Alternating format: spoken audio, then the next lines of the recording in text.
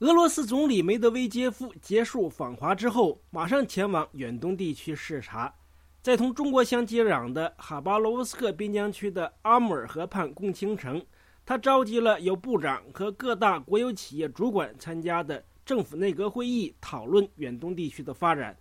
梅德韦杰夫承认，俄罗斯近些年来所尝试过的所有开发远东的模式都遭遇了失败，这一地区的现状没有得到改变，发展远东地区的努力没有获得预期的成果。梅德韦杰夫说，仅有发展远东的地区性方案，但是没有整体的宏观战略。在洪水过后，俄罗斯政府当然会帮助当地的居民兴建住房，重建家园，但这无法解决远东最根本的发展问题。梅德韦杰夫说，远东地区离莫斯科遥远，但中国、日本、韩国等亚太邻国近在咫尺，因此当地应该利用自己的出口潜力，更多面向亚太邻国市场。他呼吁在远东组建特别经济区，生产具有竞争能力的产品出口到邻国。亲克里姆林宫的消息报引述政府高级官员的话说，如果远东地区得不到发展，后果将不堪设想。这名高级官员说，远东地区除了应积极开发自然资源向中国等国出口之外，还应发展当地的航天、造船、军工企业。俄罗斯的中国问题学者奥斯特罗夫斯基说，远东的发展对俄罗斯至关重要，为此特别成立了远东发展事务部，这个部门所扮演的角色将越来越重要。俄罗斯也将继续尝试采取各种模式发展远东和西伯利亚。奥斯特罗夫斯基说，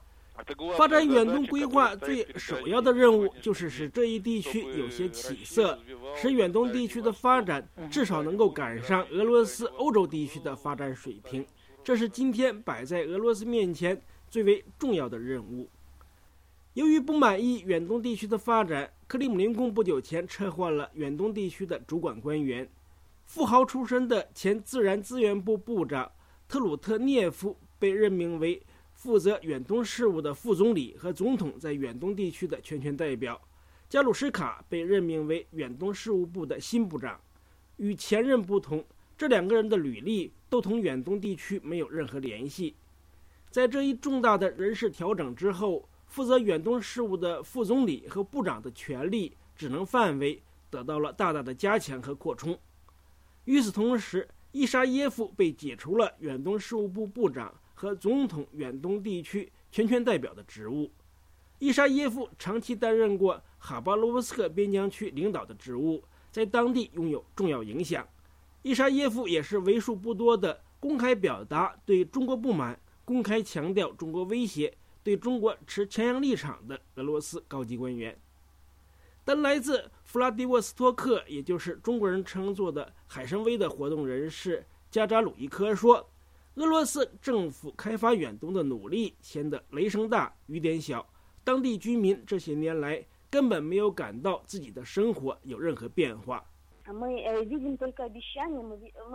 扎加鲁伊科说，我们所看到的都是承诺和口号。俄罗斯领导人说重视远东，他们说害怕丧失这一地区，他们呼吁更积极地开发远东。我们已经听了很多年，但是你看，最近3年或是更长的时间，确实是没有任何结果，非常令人遗憾。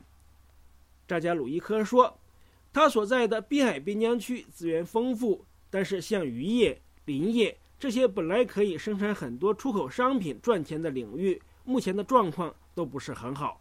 俄罗斯媒体说，远东地区不但人力资源严重短缺，而且人工费用昂贵。除了能源和原材料之外，很难想象远东地区生产的商品会有竞争能力，能出口到邻国市场。如果像梅德韦杰夫所说的那样成立经济区、建设工厂，同样需要外来投资和劳工，这些又涉及到俄罗斯必须改善投资气候，并减少社会上的排外和仇视外来劳工的情绪。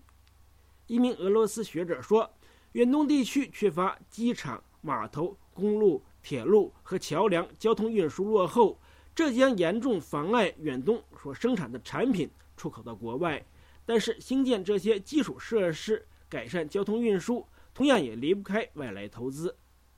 以上是美国之音特约记者白桦从莫斯科发来的报道。